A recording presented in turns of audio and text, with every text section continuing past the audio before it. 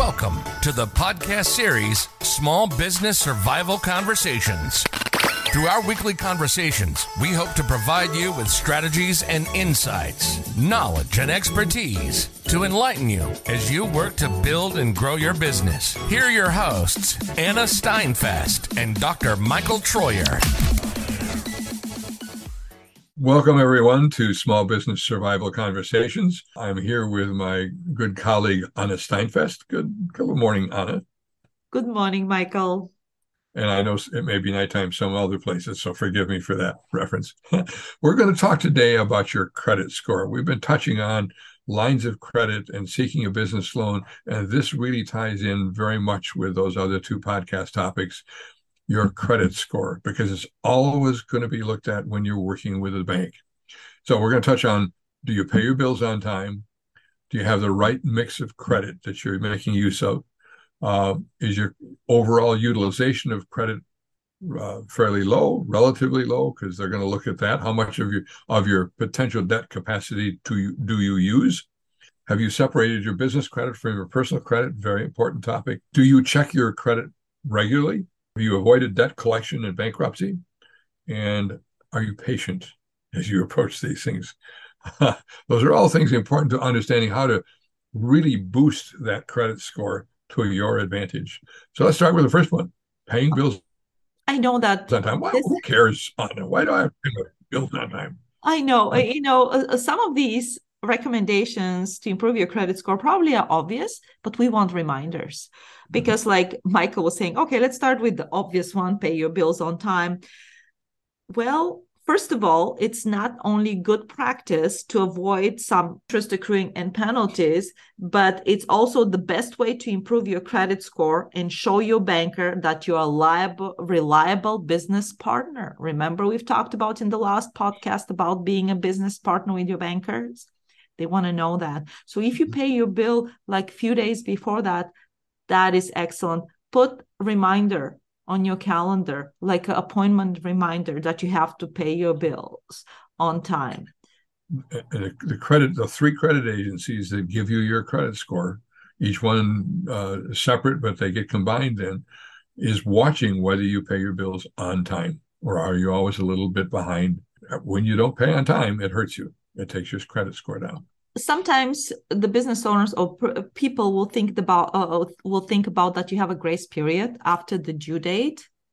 Yes, you do. But what's happening is that is reported to the credit bureau that you have 1 or 2 days past the due date. So it might not hit your credit score hard, but it still hits your credit score. So just do me a favor, put in your calendar 3 days before that and just pay it. I try to get out there, 2-3 days ahead and get it paid. I might even have them pay it on that due date, but I try to they know it's already covered. I've told them you have access to my bank account. I've put in my submission for my payment 3 days early. I'm trying to make them happy with me. No, for cash flow purposes, I understand that if you have some cash flow, let's say coming on the first of the month, and you have to, by the time you have to pay your bills, it's at the end of the month, call the bankers and ask them to change the due date to make sure that it is in line with your cash flow purposes. Yes. and the way your business is running or your personal, because remember, we've talked about in the past, the bankers are looking into your personal credit also. So I will continue. If you have any questions, just email us or give us a call and we will expand on that. But I think we gave you enough on that topic. Have the right credits. Think of the different ways that you can tap into some money. A lot of it often is credit cards. Let's say you have 3 credit cards, each with $10,000 of credit capacity. You can use that credit card up to $10,000 worth of debt. The bank or anybody else looking at that says, oh, you've got $30,000 of debt capacity, $10,000 from each of those credit cards. One, they want to know that you're not using very much of that. 2, it worries them a little bit because you've got 3 different cards. They're counting all of that as your debt. That is, potentially you owe that debt because you could use it at any time. That is going to work against you then in terms of their comfort with you. You'd be better off, and I'm not going to argue how many credit cards you should or shouldn't have, But if you're running 5 to 10 credit cards and they've each got a little bit of credit available to you, that's all counting together as a total debt load you're carrying, even though you're not using it all. And that makes them nervous. And what Michael was explaining right now is the credit utilization rate, especially on the credit card.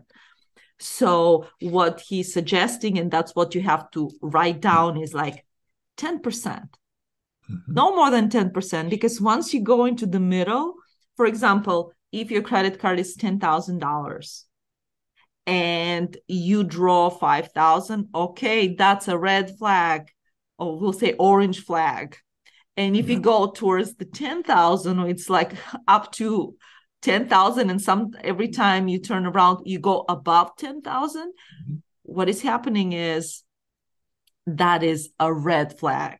So you have to make sure that you keep track of your utilization rate to be low if you want your credit score to be pristine. Again, in some situations, we understand things happen. I mean, it's up and down, but just make sure that you pay attention. And now what we're trying to tell you is like, because of that, you should pay attention to your right credit mix. What this is like, you should, for example, if you're buying a machine, this should not be on the credit card.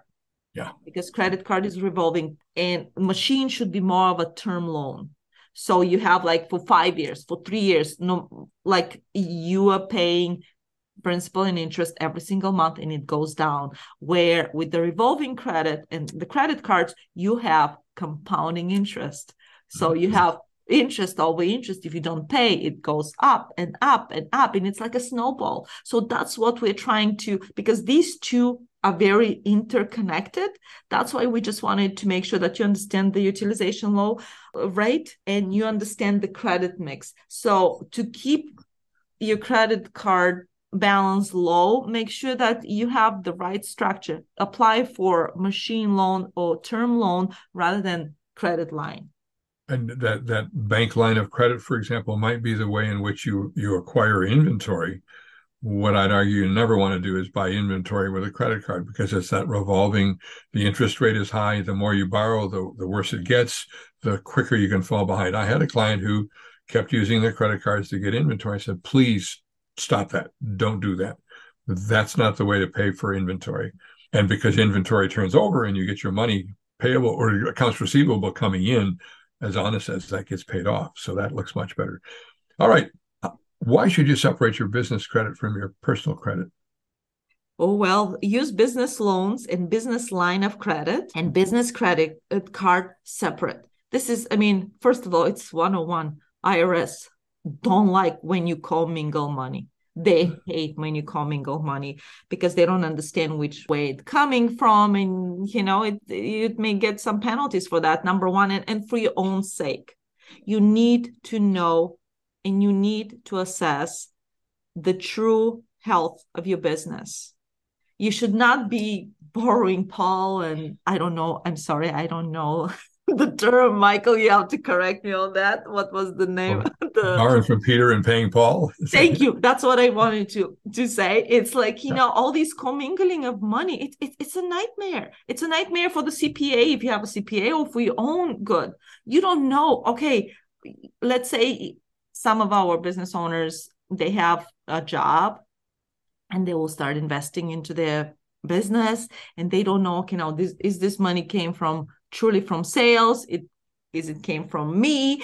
It's like a nightmare, and you don't want that. It fits other things that I hope you're doing as a business person. That issue of separating those things. I have a vehicle that I use for business. Yes, on occasion I've run an errand with that vehicle, but most of the time, probably 80 to 90% of its use is business related. So much easier when tax time comes around to say, this was a business expense for the mileage. This credit card was used for things I bought for the business as supplies. Those things, much easier than to do your taxes, much easier for the IRS to say, all right, you do separate these things. That's what Anna's telling you here. What about checking our credit regularly? we've talked in the previous podcast, so we really encourage you to listen to it. It's only 10 minutes, but we just wanted to add something here that you should check your credit report, which we forgot to mention last time, is not because to see where your credit is, but sometimes for fraud. A lot of small business owners are victims of fraud. You want to make sure that you're not victim of fraud. And if something doesn't look right, make sure you correct it. And to give you some tips, some of the credit cards, they provide a free credit reporting or monitoring. My credit, they showed me every single time, even if my FICO score, this is the financial score, they're assessing how credible you are, your credit score goes down, they will email me and saying, hey, we've noticed you have, if you have a new account, all these things, we may have to put together an episode, what is your credit score and how they calculate it. Again, it's like a black box, but they will email you and tell you, hey, just make sure you check your credit bureau to make sure that everything reporting on the credit bureau, it is you. It's really important. I was applying for a loan at one point. They noticed my credit score was below my spouse's, and it made me wonder. I checked on it and discovered somebody had been added to my credit score whose name was James Taylor, not Michael Troyer. Don't know how it happened, but they're not perfect companies. They make mistakes. And I had to go after them and say, this is a person I don't know. They don't even live in my town. Why is this there? They removed it, and my score went right up. But you have to be the one who takes the responsibility for checking your credit score. They're not, unless you challenge them. The next one is avoid debt collection and bankruptcy. I know it's obvious, but we have to put it there because, everyone has situations. We cannot judge. We will not judge. Everyone has situation. Again, if you can avoid it, that's good. And that's why we added the number 7 on our list is be patient. If something happened, you're in a bad position. Again, a lot of people went with COVID. Now we understand right now, everyone can be put in that position. You have to be patient, improving your credit history. It takes time. But it's not forever. You can get it done. It can happen. You can improve it. If you follow some of the advice we gave you, Michael was saying this is a huge one. Utilization of your credit cards. Keep it low. Don't have a lot of credit cards. Michael was saying that too. Just follow, re-listen to this episode again, write few notes down. And if you do this, we guarantee you that you will be able to improve your credit score. And Michael, let's recap. All right. Pay your bills on time. Have the right credit mix. Not all credit cards and not too many credit cards. Keep your utilization rate low. You need to know how much debt is tied to your credit cards. Even though you're not using it yourself, you need to know how much total is out there, because that's what they're looking at when they think about, are you using more than 10%? Separate your business credit from your personal credit. Make sure you check your credit card, and your credit score rather, regularly. Know where it is. Have any mistakes been made? Thus, you want to avoid debt collection and bankruptcy. They hurt for a bit, but you can get out from under it if you're patient about it. And I've seen people get out from under it, sometimes within 12 months, but you've got to work at it. But easier just to avoid it. There you go, folks. 7 tips to improve your credit score. Thank you so much for listening. And just the last one, be patient. Don't beat up yourself. Yes. Keep listening to us. Have a wonderful day. You've been listening to the Small Business Survival Conversation podcast. Make sure to like, rate, and review the show. And don't forget to join us next week for another episode. In the meantime, hook up with us on our Facebook group at Small Business Survival Tools and Tips. Till next time, thank you for listening.